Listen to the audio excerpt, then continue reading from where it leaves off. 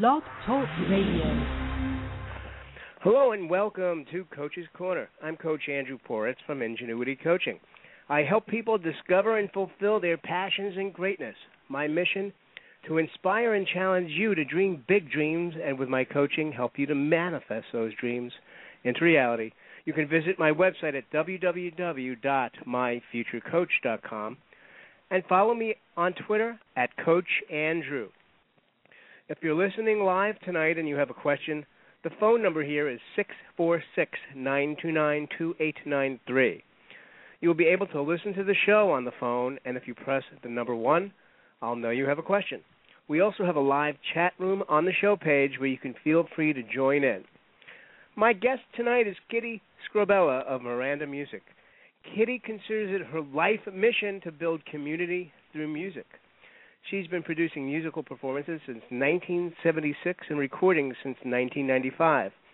Among the performances are Stephen Sondheim's Company, reviews including one devoted to the music of Harold Arlen, and several benefits. She's backed the hit review Our Sinatra, which ran a number of years off-Broadway, and enjoyed a nationwide tour under the auspices of Columbia artists. Kitty has most recently produced the debut album of rising cabaret star Marissa Mulder. You can learn more about Kitty at www.mirandamusic.com. Kitty, are you with me? I am very much with you. Awesome. How are you doing tonight? I'm doing great. Thank you. You're welcome. So first of all, I thought we might start by telling the story. I am one of the biggest fans of something called social media, Facebook, not just for how you could create publicity or how you can create friendships, all these things, but the miracles of Facebook, I call it, the things that happen for the oddest reasons. I think it would be fun to talk about how you and I know each other. Right, absolutely. You want to start or should I start? I'm going to let you start because this is the Kitty Skrobela show here on Blog Talk Radio. Okay. Well, Ann Hampton Calloway, whom I adore and I want to talk about again later, put up an announcement that there were cheap tickets to her show at 54 Below, and I didn't have anybody to go with, so I thought, okay, well, let me just drum up somebody. So I wrote a message on her page saying, I got 2 tickets. First person to answer gets one of them. And a lot of time went by, and I got no answers. I did get an answer from one Andrew Poritz. And I know that guy. Yeah, right. And then, I don't know, somehow or other I fell apart and ignored it for a while. And then, like 2 days before the show or something like that, I wrote him an email saying, are you still interested? And he wrote back saying, absolutely, yes. So we met at 54 Below and adored Ann Hampton Calloway together, and the rest is history. And since the majority of people will not know what 54 Below is, but 54 Below is a new cabaret nightclub space under what used to be called Studio 54. So there's a lot of history. I imagine that's probably where the VIP room was at Studio 54 many years ago. It was probably right where we were sitting. Huh. Yeah, right. I don't think I ever went to actual Studio 54. That disco period scared me to death.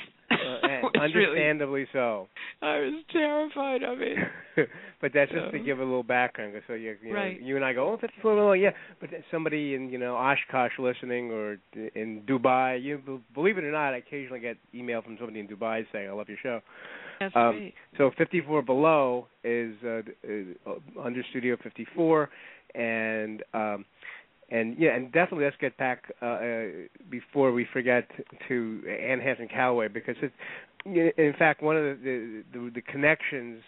It's a double connection. It has to do with boldness and the making of bold requests, which has been my latest mission, is taking boldness, being bold, doing things that I wouldn't ordinarily do. Or if any fans of Seinfeld would remember, George Costanza doing the opposite. So sometimes doing the opposite, like my inclination might be, I'm not going to get that. I'm not going to. No, yeah, me. So sometimes when you do these bold things, you get results, right? Right. Well, it was a little bold of me to make that offer too. I'm thinking, how do I have no idea how I'll know who's going to answer. Yeah. But then I thought, well, I'm certainly going to be safe at 34 below. So whoever turns up, it'll be fun. But don't forget the cool thing what the thing that we call this process. Tell me again. Oh, yeah. Wait a minute. Ticket it forward. Yes. Right. Ticket it forward. Kind of like if anybody knows the movie Pay It Forward. And paying it forward is just this great concept, whether it's because of that movie or any other way, where you just go and do something nice for really for random people is the ideal thing, and doing something like saying, okay, the next person, I don't even have to know who you are, but if you're the first person who says I'd like to go, you're coming with me. I mean, that is totally out of Pay It Forward. So we decided, hey, let's call this Ticket It Forward. Right. Exactly. So the idea maybe, how great would it be to go buy a couple of tickets for something, even if you don't have a companion to go with, and say, who would like to be my guest? Just join me. And in a way, I had a notion of Pay It Forward myself, in that when Paul and I were my late husband, were first starting out in cabaret back in Middlebury, Vermont. There were a couple of people, a student and her mother, who were very open about taking care of us and taking us to cabarets and shows. And one of the things that Edwina Murray did, she's the mother, was take us to on 72nd Street, of course, now, the Cafe Carlisle, where Bobby Short was playing. And we kept saying, no, we'll never be able to pay you back. And she said, never mind paying me back. When you get to the point where you can afford it, you help somebody the way I've helped you. And that certainly became a watchword. And that's one big part of where Miranda music comes from, is that we didn't call it Pay It Forward because that expression didn't show up until the book. Right. But it was that same idea that you do what you can for somebody, and they don't pay you back. They pay it on to the next person who needs or deserves or whatever that help. It's a story I was supposed to tell Marissa, and I never did. Ah. Yeah, it's funny. I told her I have a story to tell you because she kept saying, you're being so good. You're being so good. I got to treat you. No. You help the next person. But I haven't had a chance to tell her yet. I have a feeling Marissa will listen to the show at some point. At some point, I hope she will. Right. And if not, we're going to make that homework. Right. Okay. Right. So let's talk a little bit about your background, because you have an interesting background, on which I just mentioned a piece of it, but you have a lot of and all this time, you're doing all these very amazing things, and if I understand this correctly, you had the entire time you have had a very nice day job. Is that correct? Yes. I mean, I've had various nice day jobs. I happen to have a nice one now, which gives me a certain flexibility of schedule, which I really appreciate. But I've had a lot of day jobs that I've really enjoyed over my life. And I very often don't discover how good they were until I go on to the next. And oh, darn, that last one was so good. But no, I don't regret having made any of the changes I've made. So my question to you, because one of my specialties in coaching is actually working with people who are transitioning from, let's say, corporate or the job world into entrepreneurship or doing something completely different. So for you, how is it that you've managed to be successfully doing all these interesting, fabulous, amazing things, and at the same time that you have a job? I guess I don't sleep a lot. The last few days I've been sleeping, but I tell you, I don't sleep a lot, and there are times when I think I can't stand another minute of this. Like I called up my friend this afternoon, or I didn't call up my friend this afternoon. I was ready to lose my mind because I was trying to do 5 things at once. And I turned to a colleague of mine, and I said, it must be time for Rosemary to call me for coffee. And the phone rang. Nice. And it was Rosemary. We go out and have coffee and sort of cry on each other's shoulders. So I have friends that cry on my shoulder, whose shoulders I cry on. That's one thing that helps. And the other thing is, I don't know, I'm just interested in all this. I'm interested in everything that I do. It's hard for me to control myself. Something else comes up and I go, oh, that sounds like fun. I'd love to do that. Well, you sound like somebody I know, somebody I see every day when I look in the mirror. Oh. I'm doing that too. I'm doing all of the above, and in fact, one of my mentors, C. Anthony Harris, I got this quote from him. I can sleep when I'm dead. Right. And so people's like, how are you doing all these things? And like, especially people who know me on Facebook and say, but you're doing, how could you? Because I can't, because I guess it helps in my case that I don't have children. It would be probably a more difficult situation if I had like a family to deal with, but it's just me. But I can definitely relate to that feeling of I got to do that too. Oh no, I can't let that go by. This opportunity calling. Oh, and it's so like much this is fun. me. I have to do this. I know. I'm always raising my hand and saying, "I'll volunteer for that." Well, I always tell people like some people think, what's like your motivation, or where's this come from? And I don't know if you ever saw the movie Groundhog Day. Mm-mm. With Bill Murray. It's one of my favorite movies. And I like to say I'm driven by Groundhog Day. It's like the idea that the movie Groundhog Day is a guy who is so kind of messed up, and he gets caught into this day that repeats over and over and over and over again. No matter what he does, it's thousands and thousands and thousands of times. And it's just this hell that he's living through because he's kind of not a good guy, but he's redeemable, and eventually he comes to embrace the day that he's given and gets so much out of it. He learns so many different skills. He becomes expert at so many different things, but more importantly, he starts to realize how valuable the people around him are, even the people he had disdained. He starts to learn everything about them, and he becomes the greatest person. But in their life, it's one day. They don't see the day happening over and over again, even though they're the same cast and characters. And they just know that this guy who came to town is like the greatest guy ever. By the end of the movie, he has just really redeemed himself and transformed himself. But more importantly for me, he has grabbed onto these opportunities. He saw the opportunity that had been hell, and in fact saw it as a blessing. Wow!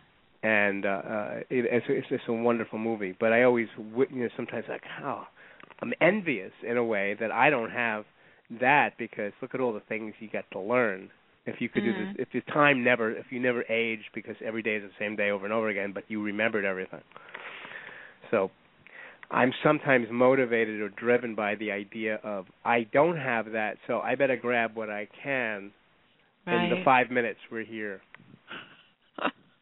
or however much time it is. Now, here's a weird one that just came out of nowhere. I don't know. When I was younger, I had an idea that when I got older, I was going to settle down and everything was going to be sort of under control, and I would be able to manage everything well and all that.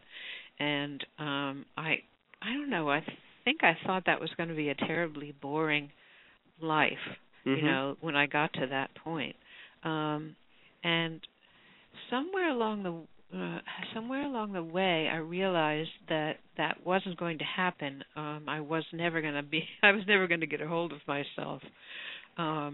And rather than feeling that was a terrible thing, I do sometimes think that, but rather than think that, I was thinking, that's so great. I never have to get hold of myself. I don't have to settle down. I can just sort of roll around.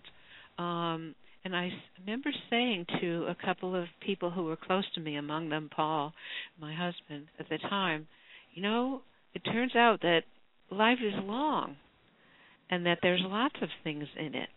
And that became a kind of a joke saying of ours between us. We would say, life is long. People always love to say life is short. And we would say, life is long. There's opportunity and opportunity for more and more there. Just keep doing. I actually had a shirt, I don't know what it ever became of it, a T-shirt that said, life is short, make fun of it. Oh, that sounds good. Oh, that sounds good. So tell me, how did you get into the musical arenas that you've been involved with? Well, the cabaret arena, which is kind of the one that I guess I'm known for most now, started out at Middlebury College with John Murray and friends, a lot of different people. I was the music librarian there, and John and friends were giving a show in the atrium of the music building, which happened to be right outside the music library. There was no way you could miss it. It was out there. Believe me, it was out there. So I would just kind of go and sit and watch the rehearsals. When I wasn't working in the music library, I would just go out and sit and watch the rehearsals. And Paul and I ended up watching every rehearsal there was, and then going to every performance that there was. And the cast was so grateful to us for being so faithful that on our table the last night there appeared a floral arrangement, and we were declared our company mascots or something like that.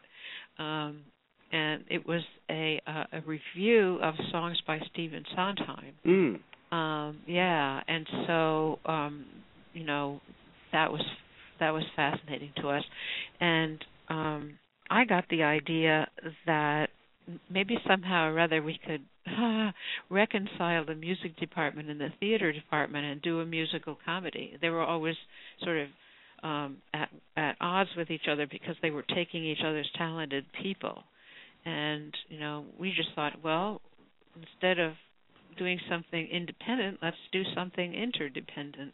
And there was a new faculty member who came into the library, and he said something like, or I said to him, I hear you're directing a musical comedy. And he said, oh, gee, where did you hear that from? I didn't know about that. And he said, well, let me think about that. And he came back a day later and he said, that really would be fun, directing a musical comedy. And I said, well, as long as it's Sondheim's company, I'll help. So, nice. Yeah, right. So it was called Initiating a Project by Rumor. We just started spreading rumors that it was being done, and then somebody else would say, oh, yeah, I heard that. So it became a production. We did a production of company. Well, that's called, by the way, speaking things into existence. Oh, really? Okay. Yeah. Just start a rumor. Yeah, you talk about things, and then they start to happen. Right. And then our friend Jonna, a couple of years later, was in a cabaret performance with Ann Hampton Callaway. And Jonna and Jonna's father, Jack Murray, who was a songwriter, and Ann, who was a singer-songwriter, et cetera, at that point, did this show at the old place called Jan Wallman's, which was one of the original wonderful cabaret restaurant-type places down in the village. And we so loved that show that we said to each other, afterwards, isn't it amazing there's no album for her? She's just so good. There should be an album. So he said, well, if we can ever afford it, we'll help somebody like her. We figured it wouldn't be her. Make a record. As soon as we can afford it, we'll do that. And so as soon as we could afford it, and we would sit around piano bars and stuff like that and joke about making CDs for people. And one day one of them said, I'm ready to make my CD. And so wow. I said, I guess I better incorporate. And so that was Miranda Music. Wow. That's really cool. So tell me about this first CD. Okay, the first CD was Barry Blair. Mm-hmm. She was a wonderful, she was, I think, 70 at the time she made the CD. She had the most beautiful voice. She'd never made a record. She had been in the music business since she was 17 years old. And on the CD, there was a little picture of her when she was 17 in the beautiful, dress from the war era, I guess. And she played the Diamond Horseshoe and all kinds of places like that. Yeah. So she was the one who was ready to go when we were ready to go. So anyway, that's Barry Blair, and beautiful. She was also in the original Our Sinatra. When they did it up at in the Cabaret Room uptown, and it later was redone as a longer show with another woman, but she was one of the women in that, and the first occurrence of Our Sinatra. Now, I never saw Our Sinatra. I did see My Sinatra, the Carrie, his name just went out of my head, Carrie Hoffman? Yeah, right. Show. Totally different. Yes, I'm sure. Their idea was not to do any imitation whatsoever of Sinatra, but just to do their favorite songs of his. Ah, nice. And some lesser-known gems also. Sinatra's a big thing in my family, by the way. Oh, I'm sure he's a big thing in a lot of people's families. My mom used to tell me that she played Frank in the womb, and that's why I became such a fan of his music.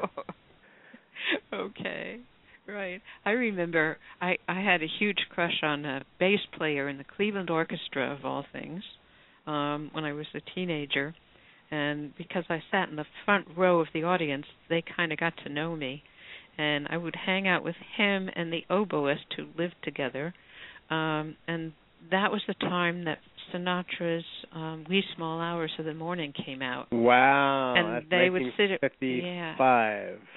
58, actually. 50. No, not Wee Small Hours. Yeah, okay. I got to know it in 57. Okay. I was a little slow. I was busy listening to Mahler up until then. And those guys are sitting around saying, oh, my God, I can't believe it. This is so great. Listen to this. It's wonderful. So I ran and bought it. And, I had been out of popular music because I hated what happened in the early 50s. All that rock and roll stuff. Ugh, I hated it. There's not that rock and roll, man. It's not gonna stick around. See. Well, I don't know. I don't know. I just didn't like it, so right. I Sure. just started following Leonard Bernstein. Not a bad one to follow. Oh, I just got a note from the chat room. A woman who said she had to run, but we'll listen later. And she wanted to say thank you, Kitty. What great stories. Love to you. Oh. And that's from Karen Monteverde, who had to get going. But I thought sorry. I'd pass it along. Okay, thank you, Karen. She's hearing that in the future when she listens to the rest of the show. Right. Now, where is this chat room? The chat room appears if you're on the Blog Talk Radio on my page.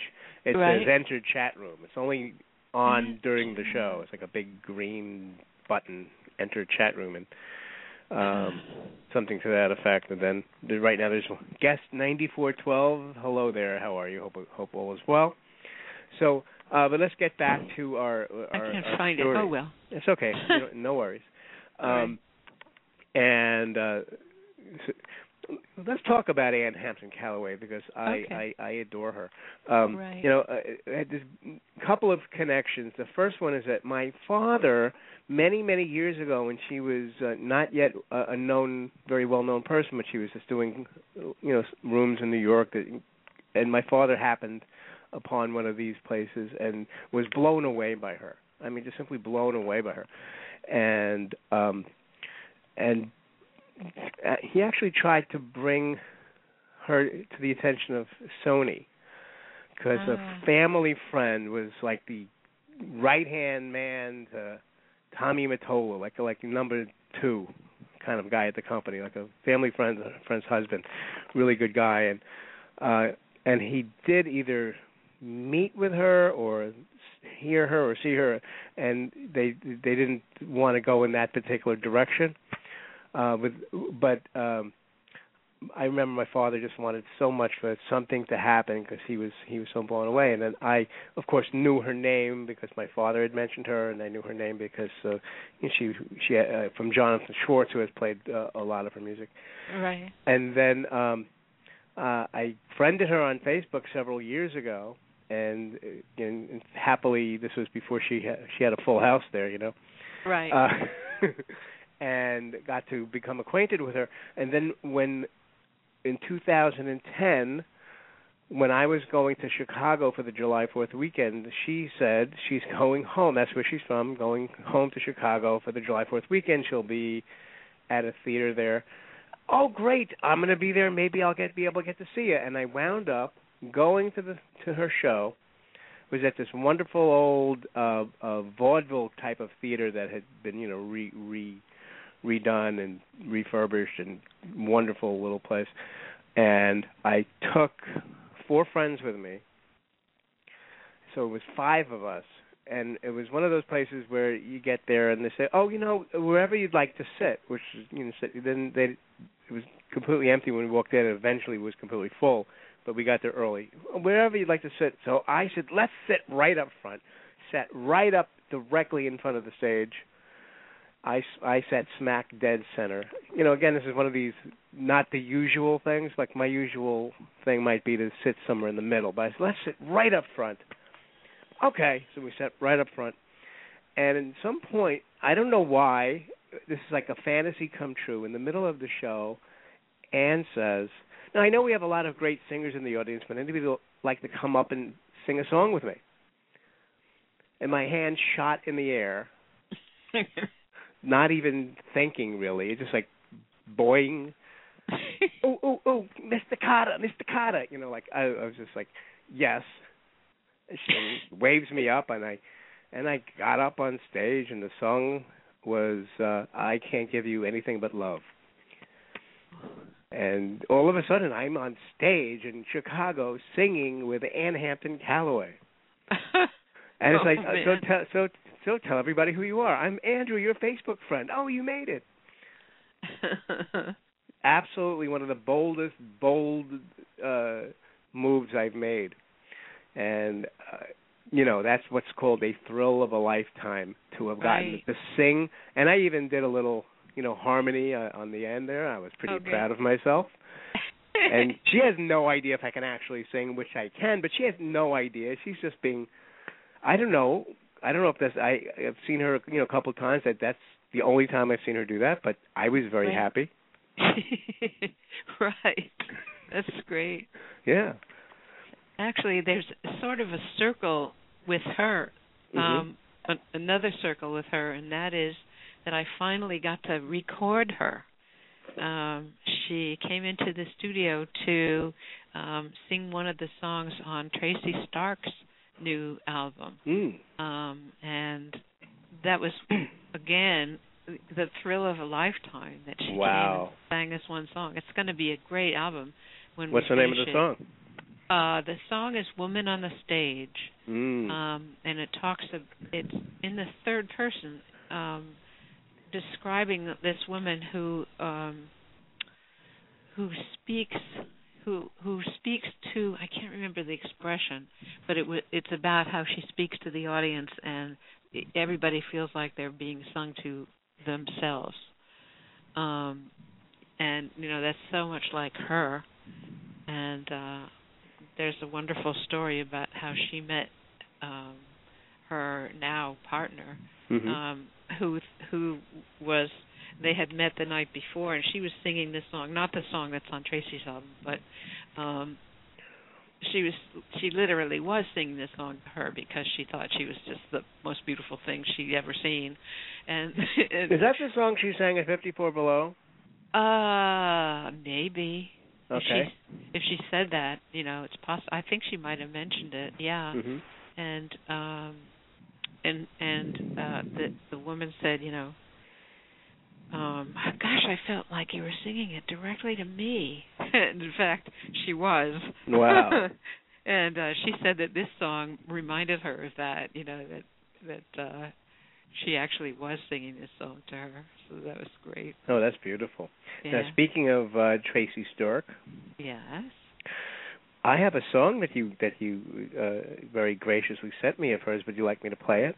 Oh, yeah, I love it. So we're going to play a song called Haunted, but why don't you introduce it? Okay. Haunted is a song that was written by Tracy Stark and Marcus Simeone, and he wrote the lyrics and gave them to Tracy, and she said, "Oh, my dear, I certainly can set that." I loved her reaction to it. She wrote the tune and sent it back to him, and they worked on it together, and it became the MAC Award Song of the Year that year. It was the year before last that it won the MAC Award for Song of the Year, so that was exciting. And it's on Marcus's CD, Haunted, so it titled the CD, and the rest is listen to it. Okay, here we go. Haunted by Tracy Stark.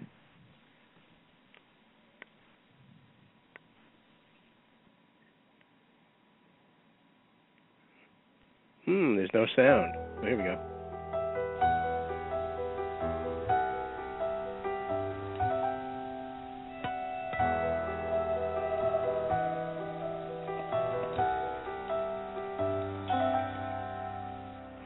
Where will I go when I wake in the morning, left all alone, another day dawning, all that I know, all that I wanted, lost to the wind, this heart is haunted.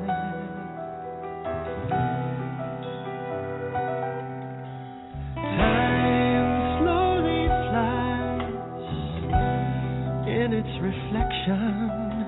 I see the truth, God's pure rejection. All that is real, all that is daunting. I see your face. This love is haunting.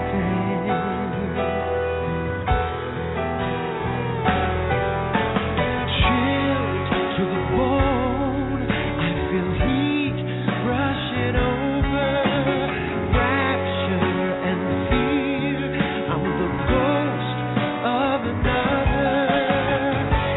Captured inside, but just for a moment. This weakness of mine, this cup runneth over.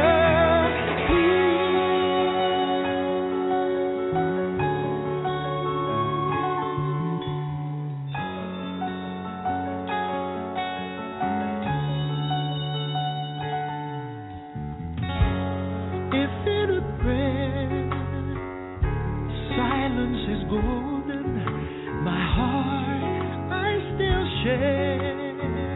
It's you that I'm holding, so close to the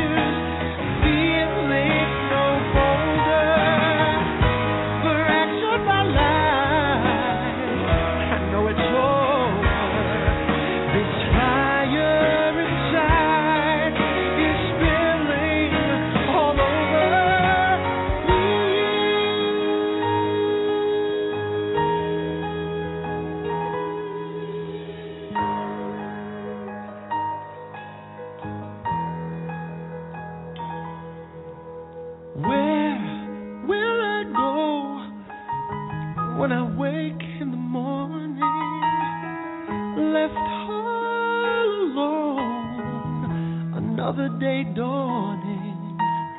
All that I know, all that I wanted, lost to the wind.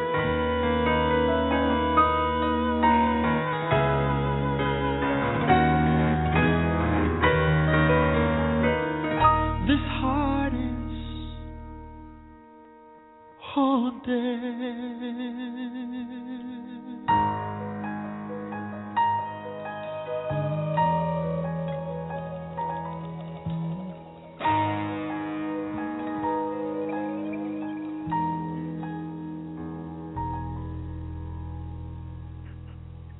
Haunted, Tracy Stark, produced by Kitty Skrobela. By Tracy Stark and Marcus Simeone. And Marcus Simeone. Right. It's a beautiful voice. Yeah, he's got a gorgeous voice. So, let's talk about Marissa Mulder. All right. I'd like to know how. Now, first of all, I'll just start this by saying, now I met Marissa when I took a class of sorts. I took a workshop with Marilyn May on performance, like a live performance class through a woman named Deb Berman, who was a friend of mine, and which was an extraordinary experience of being in a room at Feinstein's, and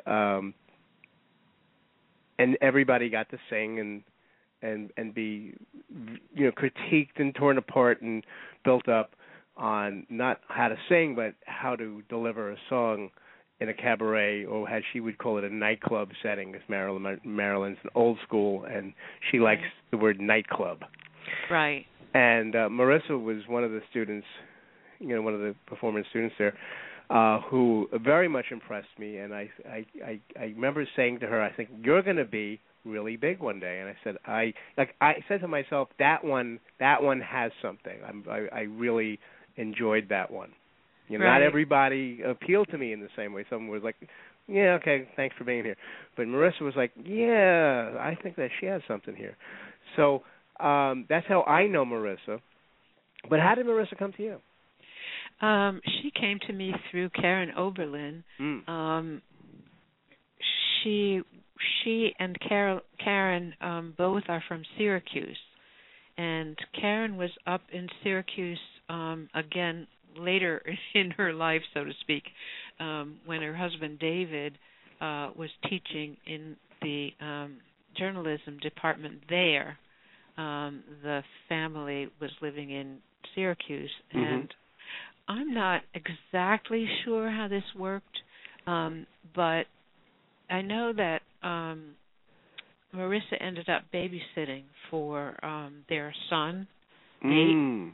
I know she did that, but I think she might have also done, approached Karen somehow or other to sing for her or whatever. I'm a little hazy about the exact sequence of that. But when Marissa moved to New York and Karen and David moved back to New York, Marissa, I think, sort of dared to go to Karen and have her listen to her or something like that. At any rate, she was working on, Marissa was working on her first show, which was called Lost and Found, I think, and Karen was directing it. And Karen brought her along to the thing that's at Birdland. Okay. I'm forgetting what it's called right now. Cast Party. Oh, okay. And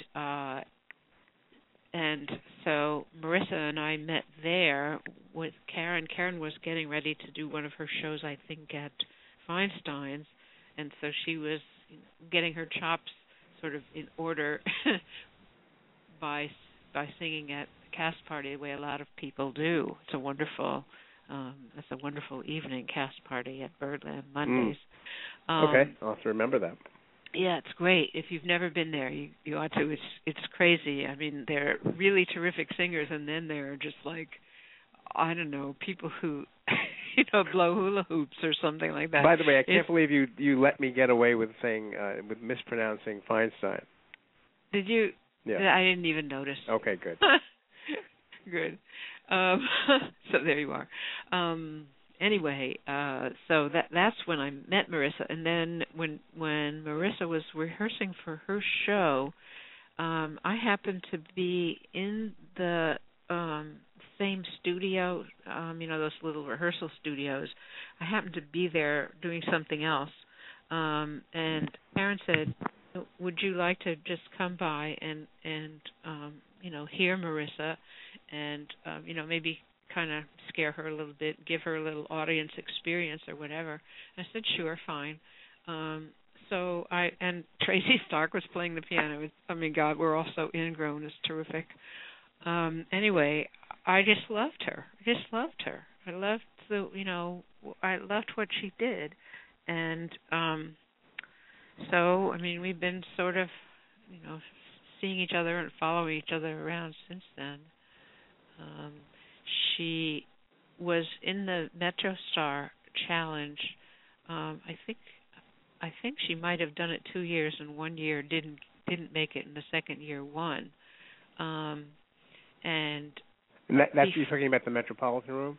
Yeah, uh-huh. at the Metropolitan Room, right?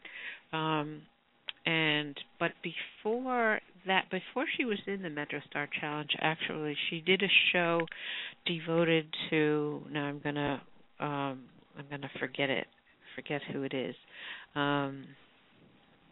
Named after a shirt. Oh, Van Heusen. Yeah, thank you. Jimmy Van Heusen. Jimmy Van Heusen, right? Exactly. He and I went to the same haircutters. Oh, for heaven's sake! No, I'm joking. We both. He was a shaved head guy way back when. Gotcha. Yeah. Okay, right. Anyway, yeah. So she did a show devoted to him, and when that show was over, or actually at the end of the first night of that show, we all went out afterwards to, have a bite, shall we say. Mm-hmm. And at that point, I said to Marissa, "I think I'd like to do a CD for you." That was before she won the Metro Star competition. So, she goes, "Okay, that would be nice." Yeah, well, you beat the rush, didn't you? Right, absolutely. Yeah. Right. Wow. By the way, Karen Oberlin. Now, I went to the cabaret convention last year. Uh-huh. And I went the night that Ann Hampton Callaway closed the show with Marilyn May, actually. Oh. And that night also, one of many performances was Karen Oberlin. Uh-huh. And I'll be quite frank, that not a lot of the performers there really thrilled me. I was like, yeah, okay. Karen was one of the few that was like, wow, I like her. She's amazing. And at some point in the intermission, and all the various people are milling about, and as she's walking past me, I said, "You are awesome. I really love you. You're amazing." And she just lit up. Thank you so much. And then at some point, I don't know how this happened, but because on Facebook and talking with Marissa, and there was a comment thread involving Karen, and I mentioned that, and she goes, "I remember you," and then she friended me immediately. So, adding to my now a growing list of cabaret people who are part of my world, which is kind of really cool. Yeah. Well, now I have to tell you the story about how Karen and I got together. Okay. Because she's, in some very real ways, I consider her my flagship singer. I call her my flagship singer. I don't know if she likes that, but the day that Barry Blair's CD came out, appeared, got to us from disc makers. Mm-hmm. We took it over to Danny's, the wonderful cabaret, piano bar, restaurant, et cetera, that's no longer with us, unfortunately. Danny's Under the Sea, wasn't it called that? Skylight Room, Danny's Skylight Room. Oh, okay. Well, that was the cabaret. I mean, it was Yes. It was a lot of different things, but anyway, actually, well, they did have a sea decoration for a while. I don't remember what I might what be that just was about. making this entirely up. So, but Skylight Room, anyway. I remember that too. Sure. Right. Go ahead. Yeah, right.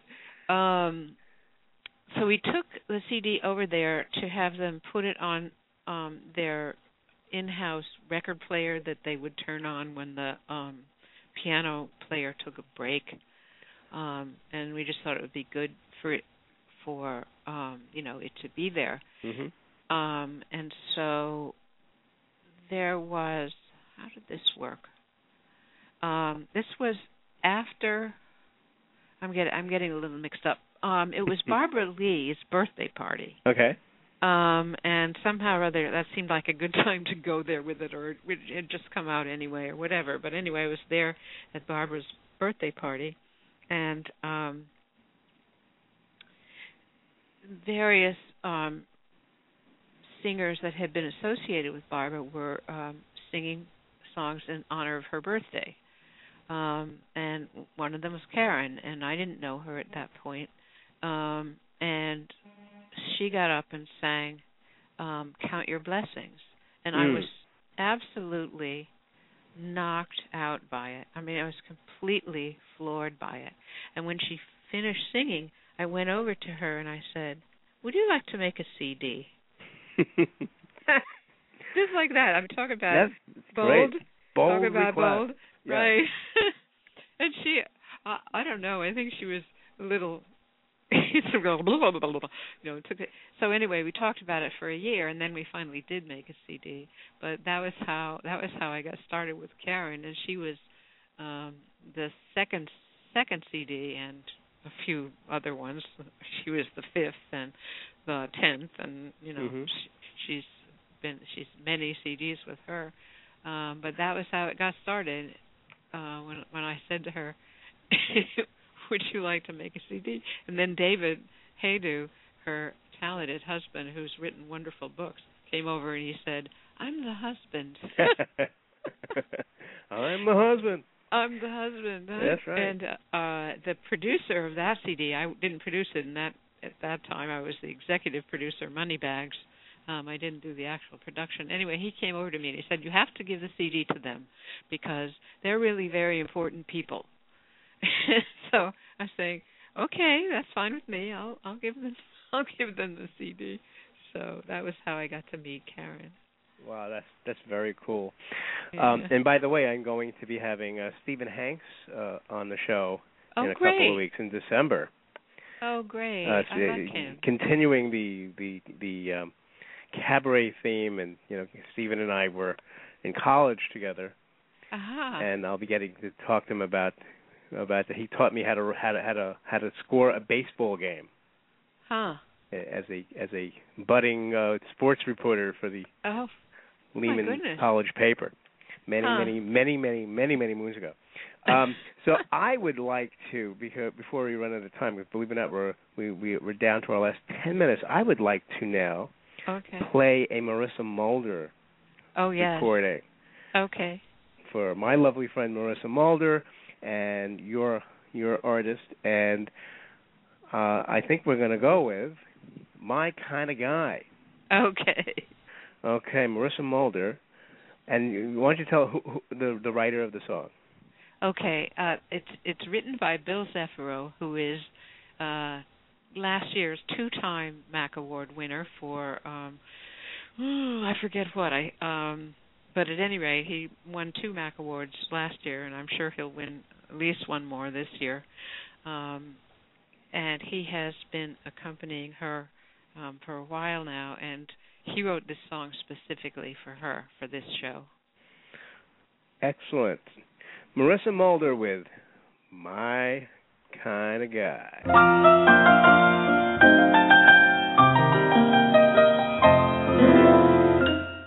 It's 3 a.m. in a bar. On a not-so-enchanted eve, one look at the prospects tells me what I ought to do is leave. Though I'll surely meet a stranger, there's no danger of this becoming a South Pacific kind of tale.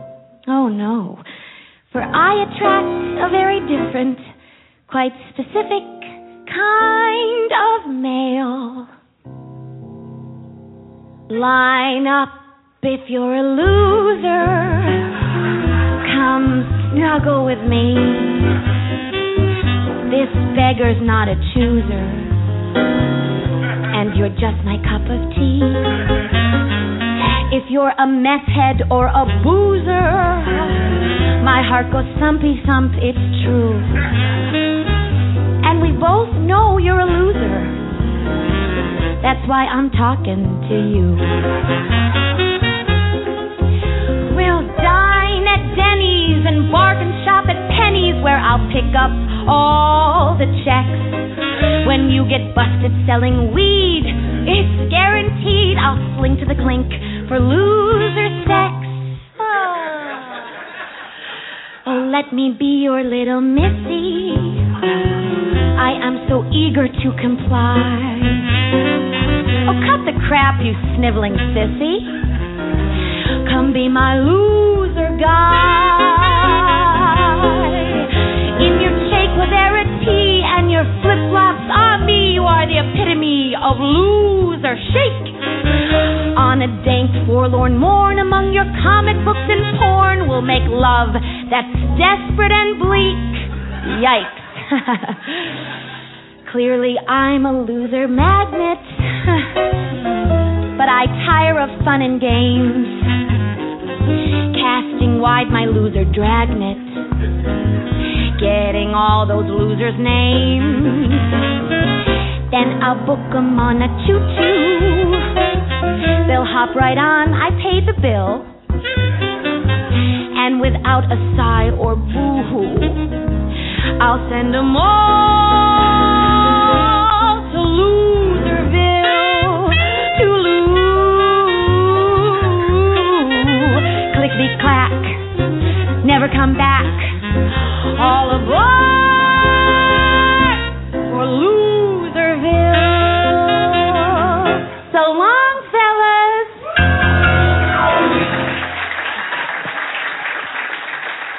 Thank you. You're welcome. I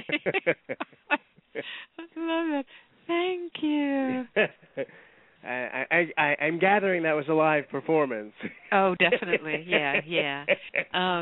Right. That CD was recorded at the prize show that she was given for winning the Metro Star Challenge. The prize was a fully produced show and recorded. They make the recording, a multi-track recording, but they don't turn it into an actual published CD. So I grabbed that part of it and actually brought the CD out, helped it get it mastered and all that. Gotcha. Yeah. So that must have been. I mean, I was at her, her CD party, right. Performance night, which was a wonderful night. So what is it like for a young person like that to have her first CD? I wonder.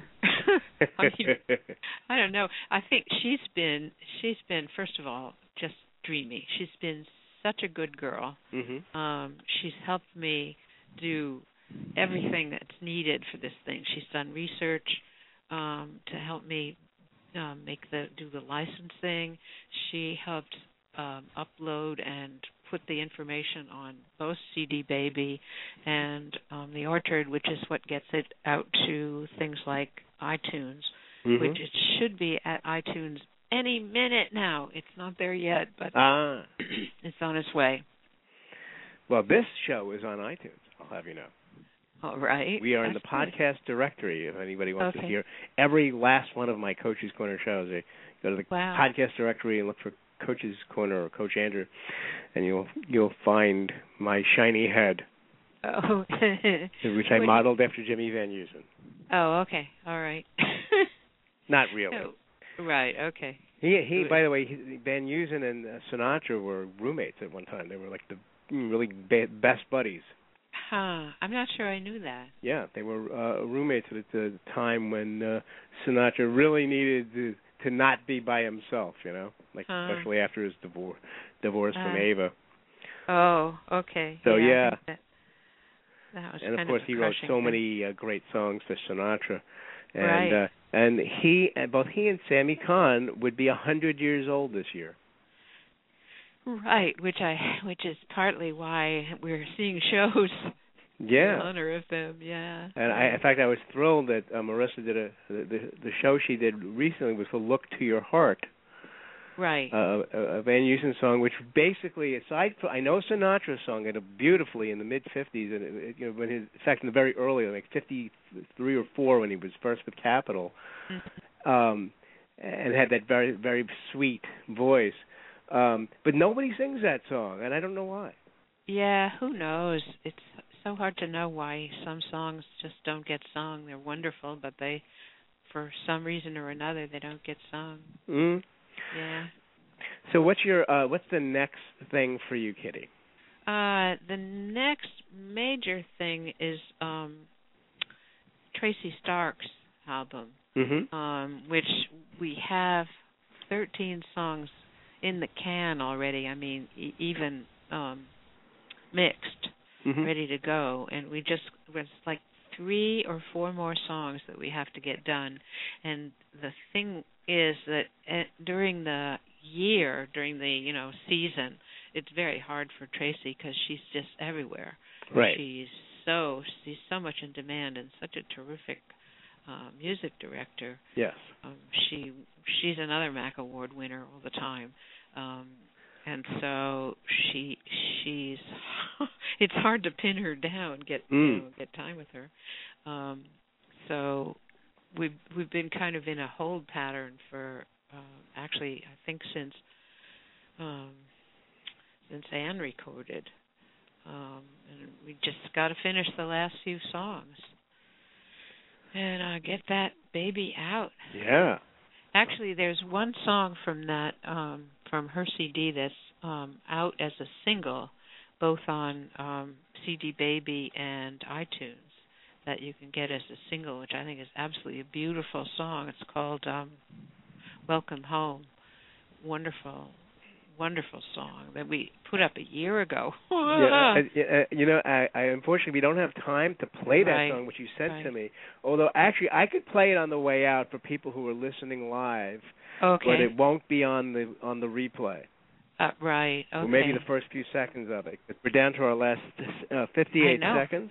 I know, it's amazing. I know. Time goes by so fast. It's a good thing. So Kitty Skrobela, I'm going to thank you so very much for being on the show with me tonight. It was Thank a pleasure. you, Andrew.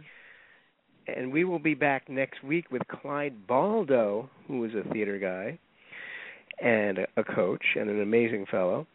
And I'm going to let anybody listening live, here's a little bit of Welcome Home, Tracy Stark. I'm going to play the whole song, but only for the people listening live. The rest of you just get about 30 seconds. Good night. Every breath is precious. Oops, did I hit the wrong button? Let's try That's it again. the right button. Every breath is precious. Every memory is new. All the best things I could ever be, I will give to you. Everyone was waiting. We'd wait a lifetime more. I'll always be beside you. You are loved in this world. Welcome to this world, sweet spirit. Welcome to a brand new life. Open up and drink the view. May you always see through magical eyes wherever you go. Welcome to this world. Welcome home. May you walk in your true strength and know the angels in your skies. In the multitude of miracles, they smile as you grow wise. May you find sweet inspiration to guide your every prayer. May you have respect for life in any form that greets you here. Welcome to this world, sweet spirit. Welcome to a brand new life. Open up and drink the view. May you always see through magical eyes wherever you go. Welcome to this world. Welcome home.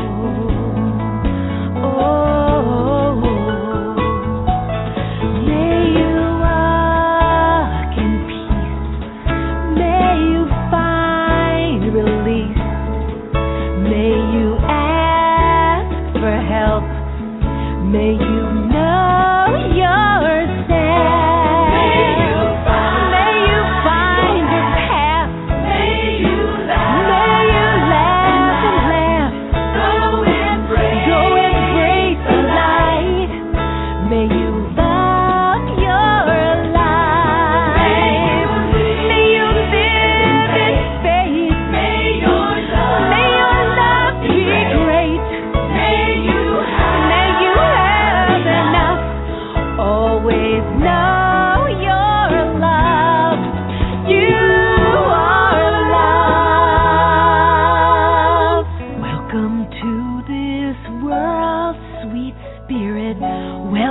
A brand new life. Open up and drink the view. May you always see through magical eyes wherever you go. Welcome to this world. Welcome home.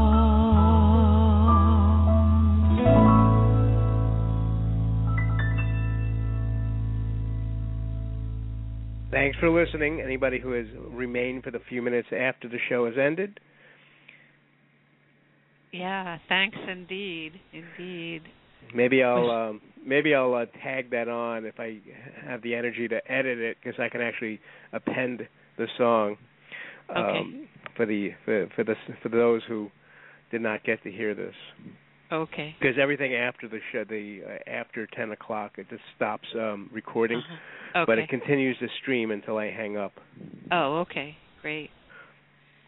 Well, it's certainly a gorgeous song. I love to hear it again. Absolutely. Yeah. Thanks for sharing that with me, and I will speak to you soon. I'm looking forward to seeing what kind of numbers we get on this show. All right. Thank you so much. You're welcome, Kitty. See you again. Okay, good night. All right. Good night.